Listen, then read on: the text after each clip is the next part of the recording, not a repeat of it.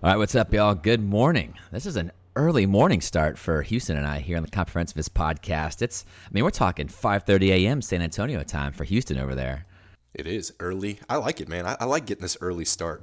Oh, me too. But I was just telling you, like, what's interesting is I didn't really take into account that I've obviously been asleep the past several hours, and so I haven't spoken since last night. So my voice my voice isn't warmed up yet. So we have a little chatter here to warm my voice up before I dive into our next topic. But I am now I'm in the middle of week 3 of remote work.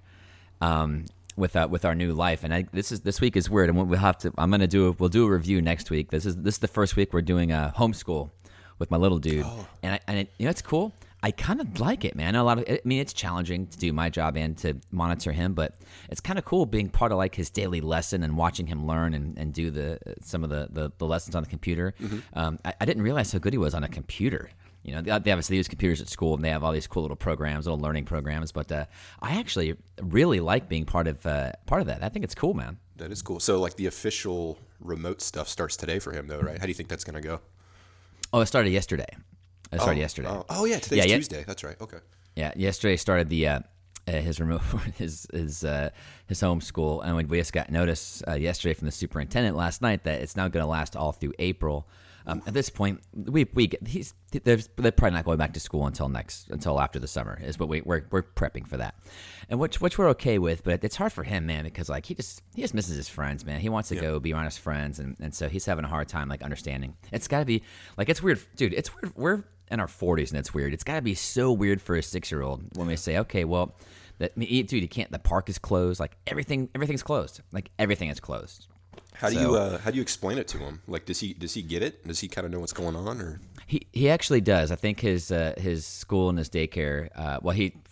During spring break, he was going to our youngest ones. They have at my 3-year-old at their daycare. They have like a school age section where kids that are school age can also come and like hang out and play, whatever. And they did a good job explaining it. We've explained it at home too, and so he understands it's a virus going on. That's like the flu or pneumonia.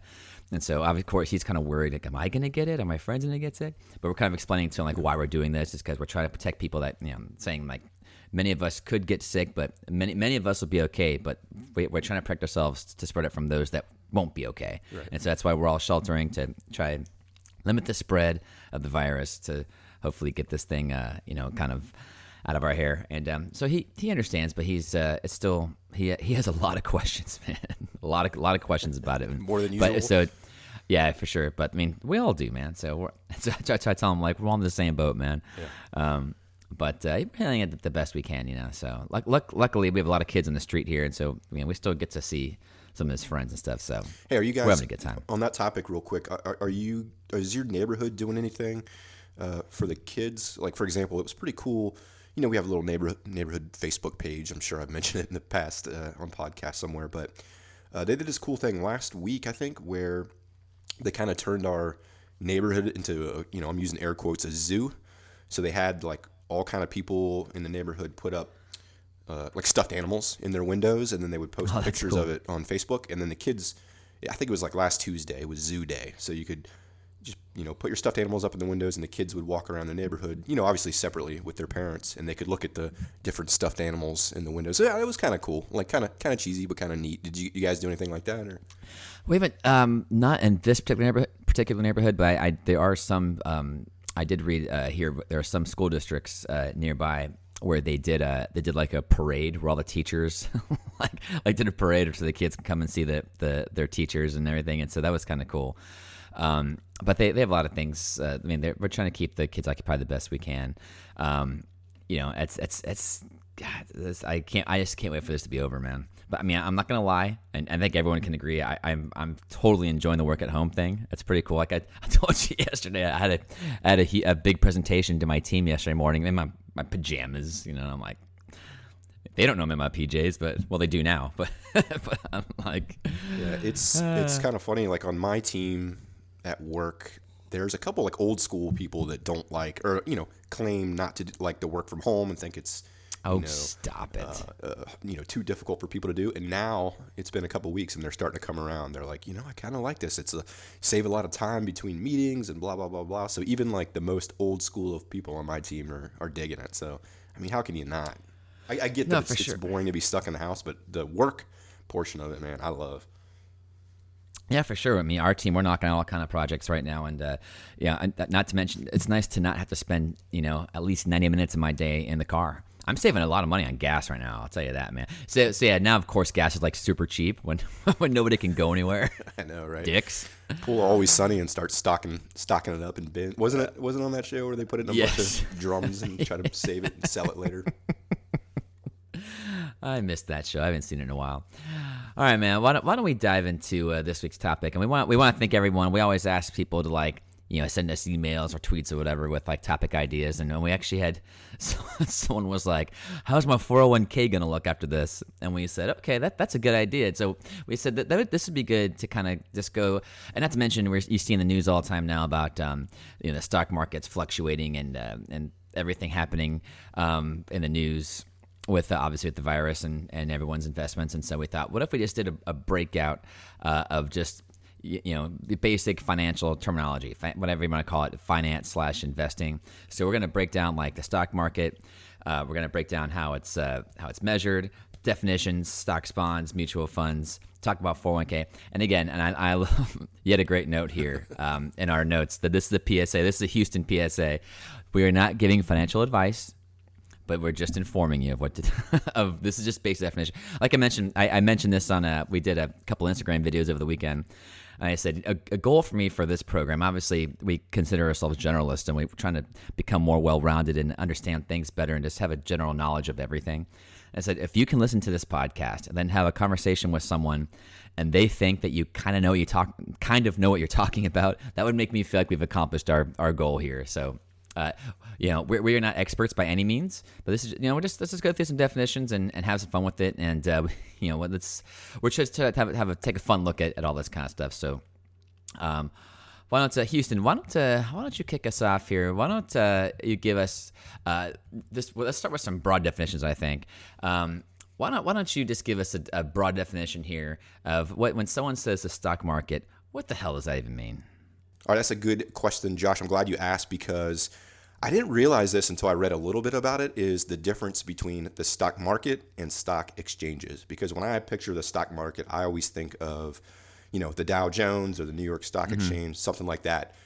But that's not the case. What the stock market is, it's a collection of markets and exchanges that allows basically for the buying and selling of publicly held companies, basically stocks.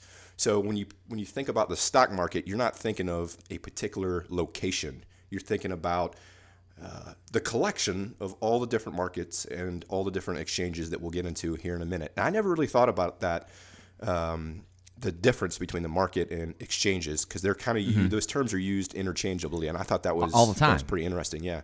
The big takeaway is the stock market is a collection. It's not a physical location. Whereas versus the definition you have a stock exchange, on the other hand, I love this. Securities exchanges or bourse. Yeah, I never heard that. BOURSE. That's interesting. Is a facility where stockbrokers and traders can buy and sell securities such as shares of stock and bonds, other financial instruments. So basically, the question for you, Houston, the exchange, is that just a physical location that is qualified to house this type of trading activity? Yeah, and I never thought about it that way, but it makes sense. Yeah, so the exchange is a way to think about it. It is a physical location. And when I say physical location, interesting as well. Some of these, I believe it's the NASDAQ, which we'll get into here in a second. It's not like a trading floor like you picture the stockbrokers, throwing up stock tickets and yelling at each other and yelling in the phones. It doesn't have to necessarily be that. It can be like a data center or a call center where the actual exchanges of money and the buying and selling of stocks take place. So basically, if you buy a stock and it goes through a system, a computer, what have you, that location is technically the stock exchange, and I found that pretty interesting. Obviously, the biggest one that everyone knows about, the New York Stock Exchange, also known as the Big Board. I mean, you see it every morning on the news, and they have someone come in and ring the bell. They always have some celebrity or somebody come in and ring the bell. That's obviously the world's largest stock exchange by market capitalization of its listed companies. In February 2018, it was $30.1 trillion. Can you even wrap your head around that kind of money? Like, You can. Oh my goodness, that's crazy. And obviously Nasdaq is the second most popular exchange. That one is at 10 trillion. That's second. That's funny. It's at the second most popular with $10 trillion. That's all. 10 trillion is only number 2. Come on. So now. I think like when people picture the stock market, they picture the New York Stock Exchange, which is an exchange. So Agreed. Interesting. Like you said, the picture of people like they got the hands in the air with the paper. They just screaming to phones. It looks like it's like panic, but it looks kind of fun at the same time. I don't know. A bit of both, I think. So why don't we go into how these are measured with the indices here? Obviously, you hear every day on the news, NASDAQ, Dow Jones, S&P 500. Why don't we go into those real quick? If you want, I'll start with the NASDAQ composite. That is a stock market index of the common stocks and similar securities listed on the NASDAQ stock market. Along with the Dow Jones Industrial Average and the S&P, it is one of the 3 most followed indices in U.S. stock markets. Obviously, the composite of the NASDAQ is heavily weighted towards information technology companies, IT, that kind of stuff. NASDAQ 100, whose components are a subset of NASDAQ composites, account for 90% of the NASDAQ composites movement. So that's kind of where the NASDAQ is. And so that's one of the 3. Obviously, we just mentioned the big 3, NASDAQ, Dow Jones, S&P. This one is primarily, like I said, heavily weighted towards information technology companies. I didn't know that, so you'll learn another thing. So it sounds basic, but I didn't know that. Yeah, for sure. How about we go into Dow Jones? Yeah. Dow Jones. We love this one, and we'll get into why probably at the end. I can't say without laughing. So Dow Jones, same thing. It's an index.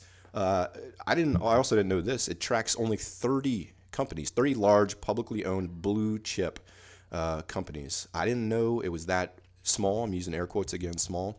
And when you hear blue chip, what's a blue chip stock? Well, basically what it means, it's a huge firm, multinational firm, been in operation for many years. So it's companies like Coca-Cola, Disney, Pepsi, Walmart, GE. People like that. Dominant leaders. The big dogs. All the big dogs. Yeah, blue chips. So, it sounds obvious, but again, so Dow Jones. Isn't that funny? 30 companies own all of the money. Yeah. Like you can tell how the economy's going based on 30 companies. Who knew? 30 companies. That's it makes insane. sense, though, I guess. It does. I shouldn't say all the money. I make it a joke a big out chunk. of it. That's crazy. Yes. Then finally, the third most popular index is the S&P 500, a stock market index that tracks the stocks of 500 large cap U.S. companies, represents the stock market's performance by reporting the risks and returns of the biggest companies. Investors use it as the benchmark of the overall market to which all other investments are compared. So this one's kind of more, this to me, S&P 500 is like the generalist of the index. Yeah. It's kind of like I said, investors use it as the benchmark of the overall market, whereas like we mentioned before, Dow Jones is kind of like the top 30 big dog companies.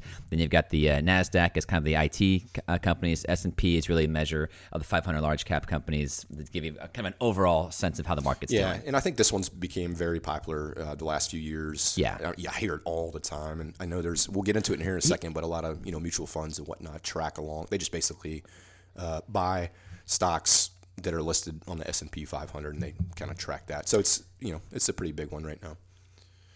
You do hear that more often than typically it used to only be Dow Jones and NASDAQ, but S&P is coming in hot, man. Can't stop the S&P.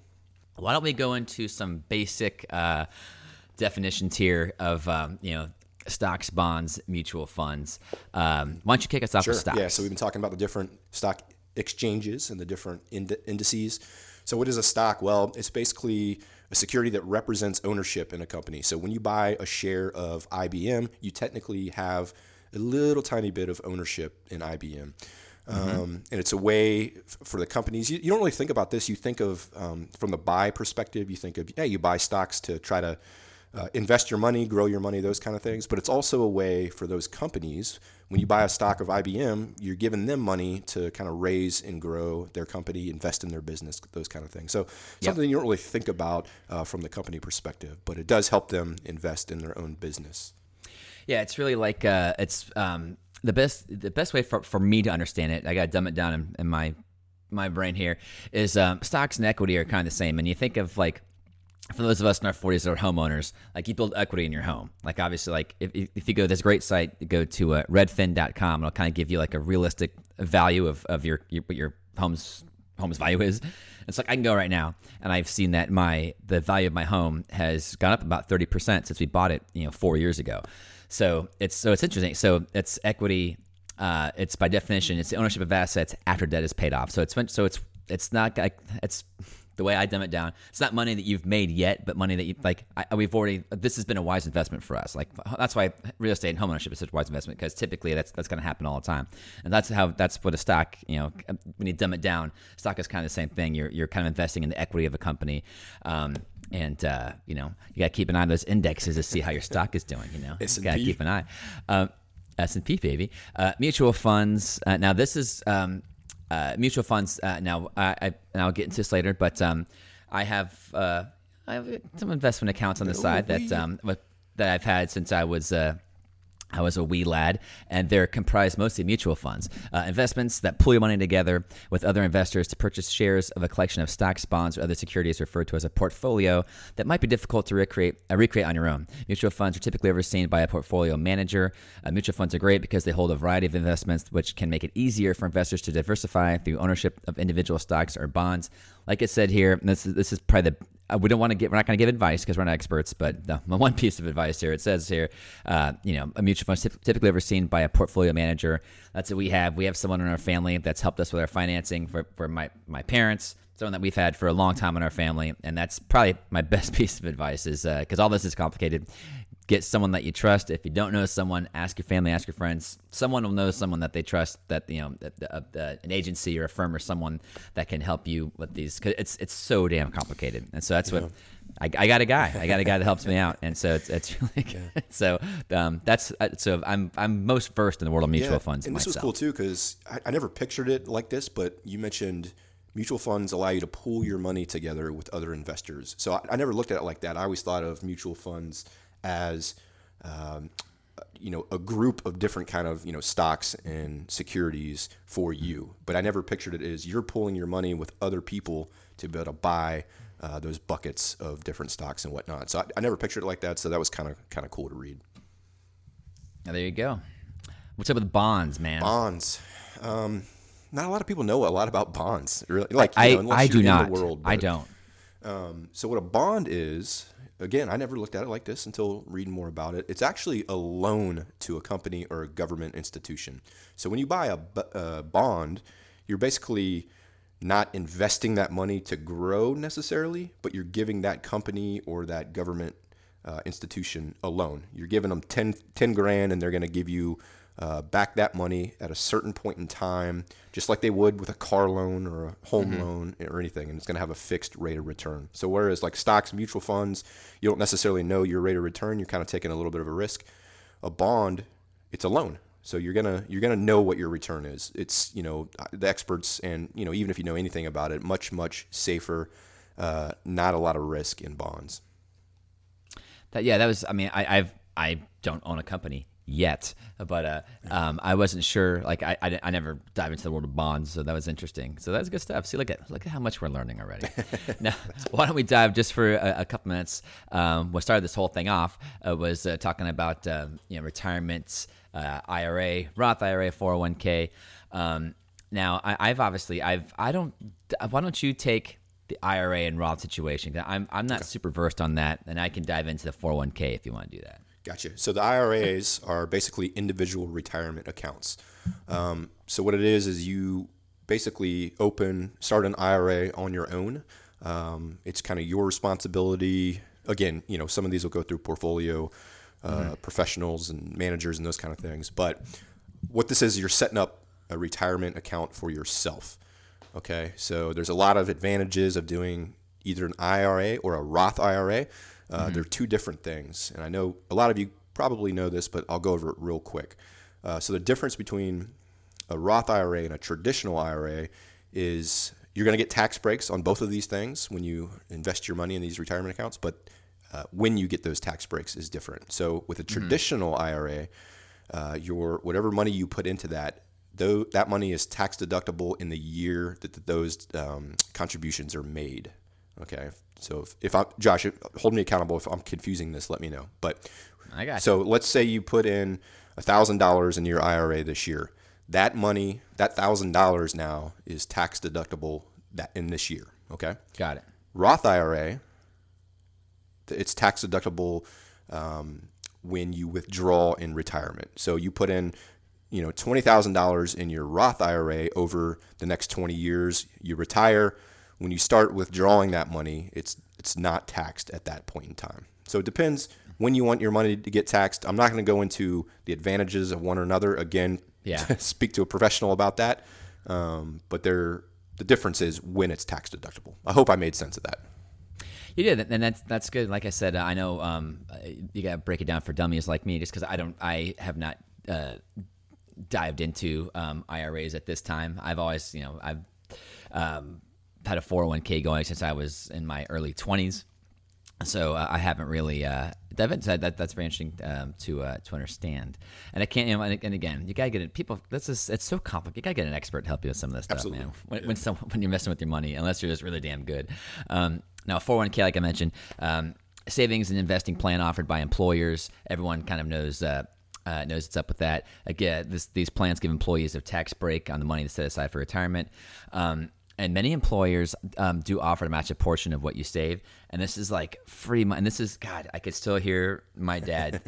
He was, he would always tell you, he always wanted me to put in the max I could. And he was like, it's free money. Make sure you do it. Contributions to a traditional 401k plan taken out of your paycheck before the IRS takes its cut, which is really nice.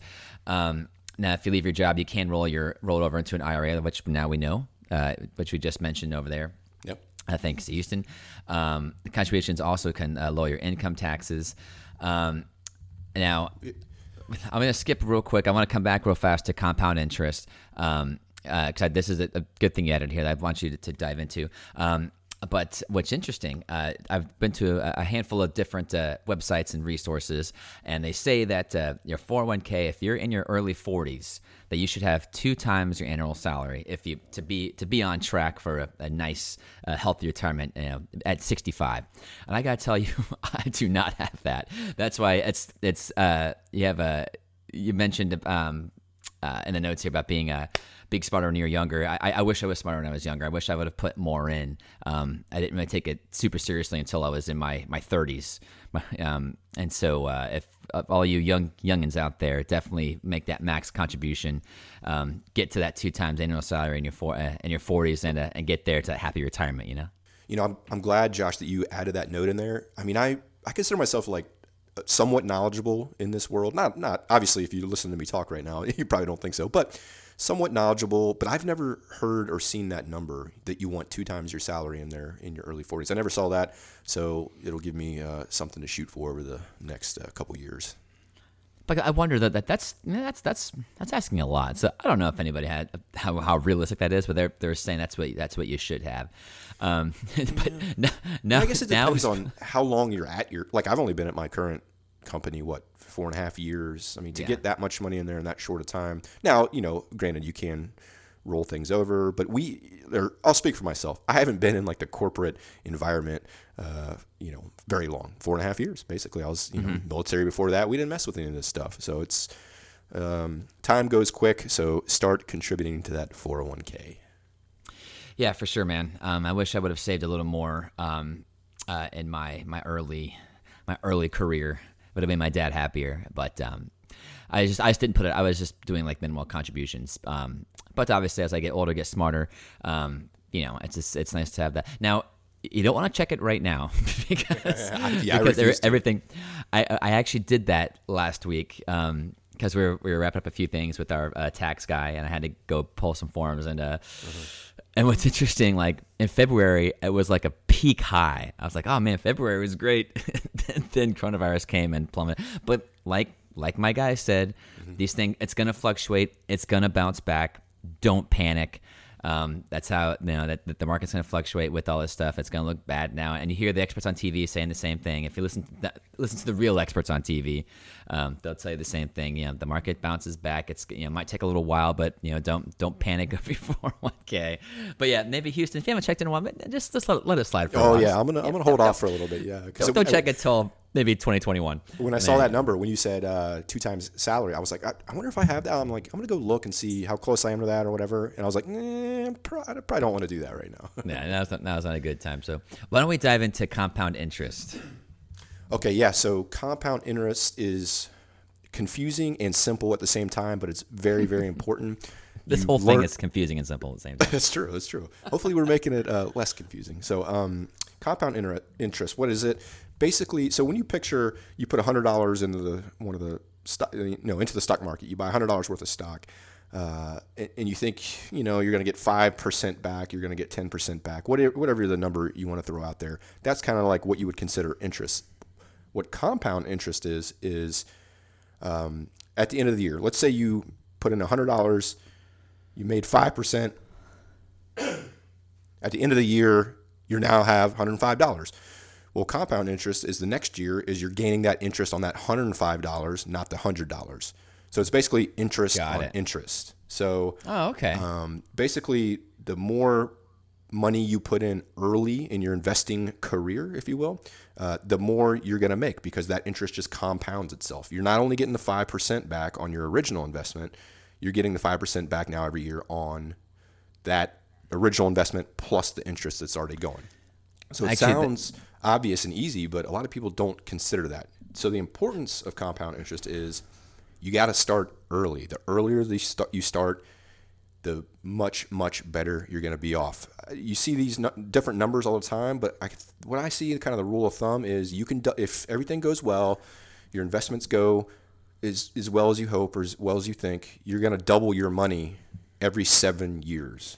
So if you invest that $100 at 20, hopefully by 27, you're going to have $200. Okay. So you can see the importance in starting early. If you start at 25, it gives, versus if you start at 40, you're going to have two more, investment periods. So you're going to have two more of those 7-year periods to double your money. So the earlier you start, the doubling of your money, that adds up really quick over time. So again, point is start early. That's really, really good advice. And it's funny because you hear some of these terms here, compound interest. It sounds kind of intimidating actually on the surface, but it makes complete sense. And this is in reference to IRAs, like IRA, Roth IRA, if you're starting to pour some money into that. Well, again, I'll speak for myself here. We already touched on this, but man, Josh, I wish someone would have just put that idea of compound interest in my head when I was 20 years old. I wish I would have thought about that, knew more about it, knew what it meant, knew the importance of those kind of 7-year, 8-year figures, whatever you want to use to double your money. I didn't know that, man. I didn't learn it in school. Don't you wish? Did you? I don't know if you remember like junior high or high school. I didn't learn about compound interest at all. I was taking PE classes in Spanish for 2 years. Don't you wish you would have learned a little more about this in high school? Yeah, and I'm not to say that they didn't teach it. There may have been some lessons here and there, but these are some. It's interesting when you go through school, like they teach you, when you start learning about, reading, science, math, that kind of thing. Like there should be more class. Maybe there is that. Maybe it's just different. And maybe I just don't remember. But they should have just common sense life classes. Just you know what I mean? Like just wait. And this is one. And future investment should be one. But it's the problem that I think teachers would have. Like, how do you explain that to a 16, 17-year-old and to say, okay, listen, in 10 years when you're in the workforce, here's what you need to do. You're like, oh, shut up. You just don't. You're not gonna pay attention. But I do. I mean, I say it all the time now that I'm in my 40s. God, if I made certain decisions when I was younger, I may have a better financial outlook. Not that financial outlook now is bad, but I wish I would have listened to my dad a little bit more, and he was telling me to put more into my 401k and to make certain moves that I didn't do. But yeah, I always kind of wish I made some better decisions. But maybe everyone does. Maybe they do this. I don't know. I haven't been in school in a long time, but. Maybe they could tie up some of this finance stuff in math class. Like instead of doing, 8 plus 8, can you do, some kind of learn about compound interest, how it works? I don't know. Maybe they do that. There is interesting news right now going on. I found an article on CNBC.com the other day about there's discussion during this kind of economic downturn we're having right now because of the coronavirus, that you might be able to pull from your 401k with no penalties. Now, typically, if you do pull early from your 401k, there's going to be some penalties with that. That's why you put it there, and you don't want to touch it. You want to leave it. That's the whole damn point, is to use it down the road. But obviously, people are kind of in financial crisis right now. Some people are. People are losing jobs, losing businesses, that kind of thing. And so there is discussion about penalty-free withdrawals coming soon from the IRS. Now, experts warn against this. In my opinion, I think some people are going to. I don't know how you don't do it if you're a small business owner and all of a sudden you have to be closed for 3 months and you've got no money coming in.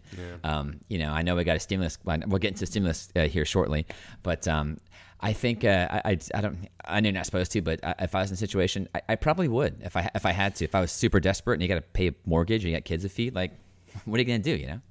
Yeah, I mean, you got to do what you got to do. Yeah, Yes. Like you said, experts warn against this, but I mean, you can't tell that to someone who's not able to pay their rent or feed their kids decent food. I think a lot of the complaint with this was, I think the new rule, I don't know if this is officially passed yet, but they're saying you can withdraw up to $100,000 from your 401k. That's a lot. Probably shouldn't tempt people with that, but I don't know. It's their money. I'm torn on this one because, again, I'm no expert, but I'll agree with them and say you probably shouldn't do this. But man, you got to do what you got to do. You got to eat. If you're not getting penalized for it, it's an option. Yes, sir. Yes, sir. Do you want to dive into? Why don't we dive real quick into a recession? Maybe just quickly, because that's kind of a depressing topic for people because this may be happening now. But basically, recession, as it relates to the overall economy, is considered a significant decline in general economic activity in a designated region. It had been typically recognized as 2 consecutive quarters of economic decline, normally accompanied by an increase in unemployment, a decline in the housing market, and a drop in the stock market. Now, this is an interesting time to talk about this right now because we may be heading toward one as we speak. What are your thoughts on these things? Yeah, this is another kind of thing I learned. There's no official way to measure when you're in a recession, but the 2 consecutive quarters of decline, I thought was interesting. Something I kind of learned reading this. We're headed there, right? Like we're in the first quarter of that right now. I mean, taking big hits. Stock market's been down. The unemployment's a huge one at this point. Yeah. I think you and I were talking before we hit record is like gas is, for example, gas is so cheap right now, but you can't get out there and use it. So people aren't out there spending money, which sounds obvious, but the economy's going to take a big hit. The characteristics most recessions have here, they got high interest rates, high inflation, or both. Obviously, high interest rates are going to limit the amount of money available to borrow and can signal the beginning of a recession.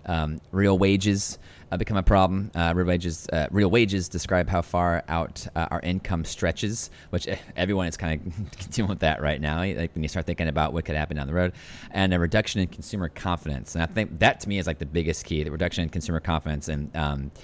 And that's where the real kind of, I guess, that's to me is where everything's going to kind of steamroll off of that. If there's a reduction in consumer confidence, you're not going to spend money.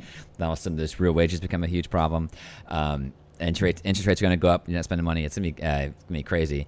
And so, like in my I work in the I don't go into my personal career very much, but I work in the live events venue / hospitality industry, and I can tell you our industry is taking an absolute beating with this whole thing right now. My LinkedIn is full of people that have been laid off or furloughed or things, and so it is absolutely insane. So hopefully, for the sake of my industry, and there are people I'm seeing on my LinkedIn that have had like 16-year vets or more that are just there's just nothing coming in. So it's really, really tough. So hopefully we get on the other side of this fast, sooner than later. It's wild how 2 months of this can eliminate jobs and that people have been doing for 16 years. It's weird how quick it happens. Crazy. This happened very quickly, but there is some good news on the other end of this is that there is a stimulus package on the way. And why don't you dive into that? Yeah, so government, I believe it's official at this point as of a few days ago. So they passed I think it was $2.2 trillion relief effort. So the government's trying to help out the American citizens with financial impacts of the corona outbreak. So we thought this would be interesting to look into. Hey, for the average family out there, how is this, or how can this stimulus package help? So let's get into some of those things real quick. So this is, I mean, a lot of this money, the 2.2 trillion, is going to small businesses and different industries and whatnot, but a lot of it is actually going to the, again, air quotes, I think that's the third time I said that today, I apologize, to the average family. So what they did is they're going to send stimulus checks directly to individuals. Not everybody's going to qualify for these things. If you make too much money, you're not going to get one. You know, if you're a certain age, you might not get one. There's stipulations, so don't get too excited. But they're going to send checks, $1,200 checks, I believe, to individuals, or $2,400 checks if you're married and you file your taxes jointly. And if you have kids, you could get $500 per kid, which sounds kind of funny when you say it out loud. But again, there's a lot of stipulations here. Not everybody qualifies, but a lot of people are going to get these $1,200 checks. So that can help. I know that's not a ton of money, but for a lot of people, I mean, that's going to help pay rent. It's going to buy groceries. It's going to just give them some relief. So that's a good thing. I think, Josh, a big one was the unemployment benefits. So you just mentioned, you know, a lot of people are going to be out of work in the coming months, and the government is going to expand the kind of benefits that you can get if you're unemployed. I mean, I don't have the exact numbers in front of me or off the top of my head, but what I've seen, they went up big. They went up huge. Like, you know, you used to be able to get X amount of money. Now you can get X plus, 10 money. So it seems like a pretty good thing. And a lot of the experts that I've seen kind of commenting on these unemployment benefits seem to be pretty happy about it.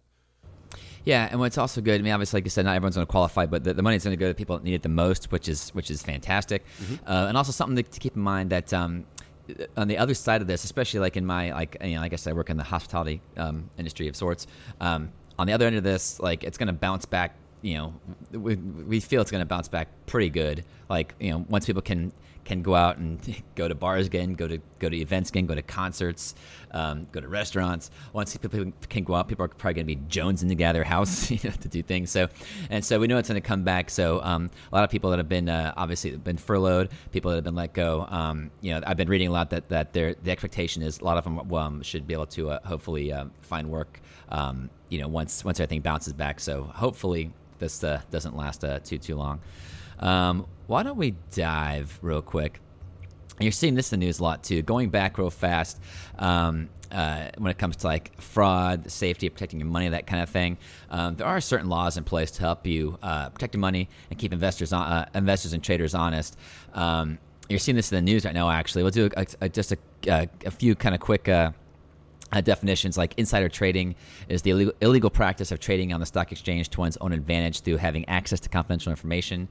Securities fraud. This is happening in the news right now. You're probably seeing this in the news where Wyndham Hotels shareholder Alan Jacobson, he filed a lawsuit Monday in Washington. This last Monday, I apologize, suing Senator Richard Burr for securities fraud connected to stock sales he made after private coronavirus briefings, according to court papers. This lawsuit accuses the senator of violating the Stock Act. It's a 2012 law that bans members of Congress from profiting from non-public information they learn on the job. And so it's really interesting to think about that, because it's almost like a morality. Like, if you had this information, what would you do with it? But there are strict laws and rules in place that prevent this from happening. So, and there are pretty stiff penalties too. So, like, if you have insider information, and you start dumping your stock off, and then like the stuff that isn't publicly known, it's almost like a fairness act of sorts. Like, you have to play. They're trying to keep it as again, trying to keep people honest with their money and their information. So I think the whole point of this is they're saying that this information, any information that can be considered advantageous, should be shared with everybody. And so if you have that information and you start making moves on this information without sharing that information, you could be in trouble for that. Yeah, this sounds very boring, but I want to go and read some of these laws, because this is a rhetorical question. Don't answer it, Josh. But like, what are you supposed to do if you have that information? That's what I just said. that's a dilemma, man. I don't Tough personal call. Tough personal call. If you got, and I know everyone pictures, members of Congress all rich, fat, and happy. Not all of them are like that. So, like, if you're, a representative from, some district in Texas, and you got this information, and you want to, save a little money to protect the future of your family. Like, what do you do? That's tricky right there. So, I actually want to read some of these laws and see how they. See what kind of loopholes exist in those kind of things, because it's an interesting topic when you really think about it. Yeah, and again, it's all about just keeping this information public.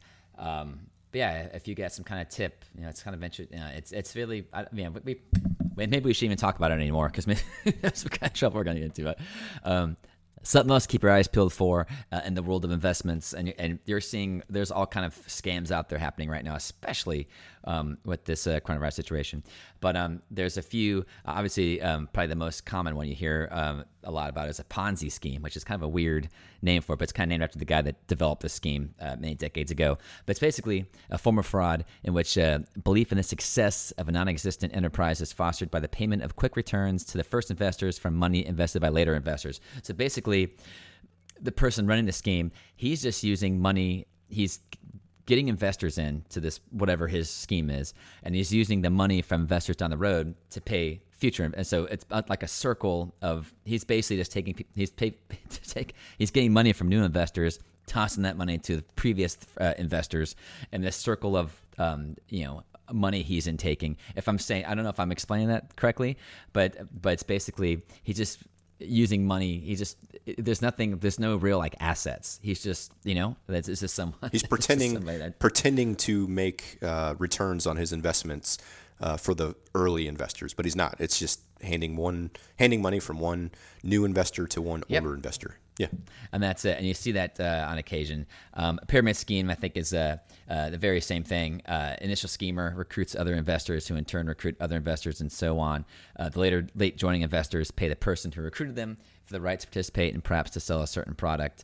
It's just I know that's funny. It's a pyramid. It really should be a circle. It's just like a circle of money. So. It's those are things you gotta keep your eyes peeled for, and of course, also we want to talk about just use common sense. You're gonna get all these crazy phone calls probably over the next couple of months from things about how to protect your money during the situation.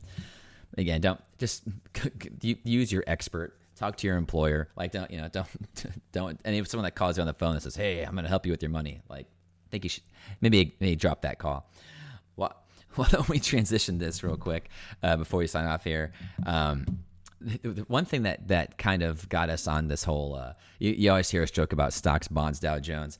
That's from the highly underrated Freddy Got Fingered movie from, I believe, 2001 with Tom Green, the hilarious Tom Green, where, and part of that movie, he pretends to be like a New York stockbroker to try and impress this girl. And all he does is, he doesn't, when she's asked about his job, he's just like, that I have stocks, bonds, Dow Jones, NASDAQ, New York City. And he's just basically tossing terms around. And it's so funny. And it's, I just love that movie. Buy low, sell high. That's advice right there. Boom. Buy lows. You got to be very smart. When it's low, patterns. You got to look for the patterns. He's at dinner with her and he's got this whole thing with he pulls out all these charts and he's like, look at the patterns on these charts here. And it's funny because I'm like, there are probably a lot of stockbrokers that are not too far off from that. Oh yeah, yeah. Oh well, you got to be really smart, and you got to sell high, buy low. And here I have these graphs to prove my work. But there's a lot of great movies that kind of dive into the crazy world of stocks and investments. Wall Street is probably the most famous one. Boiler Room with Ben Affleck, great flick. Yeah, I love that movie. The best one, if you haven't seen Wolf of Wall Street with Leo DiCaprio, that came out, like 5 years ago? God, you've seen that, right? That's that's a great movie. Fantastic movie. Yep. And so as I was diving through this, I forgot about Money Monster with George Clooney. That's actually a pretty good one about a guy. George Clooney plays he's like one of those TV, I can't think of the guy's name. He plays like one of those like loud, eccentric, TV hosts that tells you how to invest your money. Someone follows his advice, loses all his money, and he kind of, goes a little insane after losing his money, following advice from this TV host. Something that probably is not too far off from real life sometimes. But that's kind of one that under the radar. It's a pretty good movie. I remember seeing it a few years ago, so let's check that out. So I'm embarrassed to say I've never seen Wall Street either, so I might have to go back and watch that. I think my favorite one is Boiler Room. For some reason, man, I love that movie. But yeah, Wolf of Wall Street. I might have to go. Where can I go watch that again? I need to watch that again. Great movie. But there's on demand somewhere, right? Oh, it's got to be, yeah. But there's all kind of great movies that are at least loosely related to finance and investing and those kind of things. So I wouldn't say plenty of movies to learn from necessarily, but maybe learn what not to do, I guess. So now that we've kind of taken a whole, like kind of a generalist look at this entire thing, what do you think about all this, man? Man, it's confusing. I think we said it earlier, but it's somewhat simple, but also very, very confusing. Again, there's professionals out there to help you with this kind of stuff if you're looking to boost up your retirement savings. So go reach out to them. I think it's more interesting than I thought it was going to be honest. I know we just covered kind of the very basics, the tip of the iceberg, if you will, but there's some fun topics out there related to this. And I think I'm going to use this as momentum to keep learning more about it, man. We're in our 40s. We've said it 100 times, but we should be smart on this kind of stuff. We should know what our money's doing. We should know what our money's not doing and how to best utilize it. So this is kind of motivate me to get a little smarter on this topic for sure. Yeah, especially now when people are working at home and you may have a little more time on your hands. This is a good time. Well, again, maybe it's not the best time to track your 401k and that kind of thing, but it's a good time to get caught up. Like I said, the only advice I would not I'm not giving advice to anybody, just put that out there. But my only advice is get yourself someone to help you with your money that is obviously an accredited professional is what you need. That's what we have in our family. We've got the same guy that's been working with our family for more than 30 years now. This is an extremely complex system, as we just broke it down, and we're having a little fun with it. But this is all serious stuff, man. You're talking about the money that you're going to have when you retire, which hopefully, when that happens, you can have enjoy those golden years and have some some funds so you can do the things you want to do. You want to sail around the world, like those kind of crazy, bucket list type things. So it's really important. I know we joke about it, but it's really, really important stuff. So get yourself someone professional to help you make some of these decisions. Yes. And also, but it's also good to educate yourself as well, so you kind of know what the hell you're talking about. So we hope that someone took something away from this. It was fun. This is a fun one. This is one that I learned a lot. It was good, man. Hopefully, others can view it as the same. It was fun. And for the younger folks out there, start now. Start now. Trust us. Start now. So we appreciate everyone supporting us. We are the Comprehensivists. We're a generalist podcast. We're the everything podcast. This is what we kind of try to do. We try to be more well-rounded, more. I take a journalistic view on the world and try to. We don't consider ourselves experts in certain areas, but we try to be as understanding about various topics and subjects and just life in general. And so we kind of go all over the place. And so this one was kind of a serious one. I think for our next deep dive, we should do something fun. Yeah, this was fun. But maybe the next one, I think we should debate the most quotable movies of all time. That's a good one. I like it. I'm still pissed that Major League wasn't on IMDb's top 50, but we'll get into that. Right there. That's a sham right there.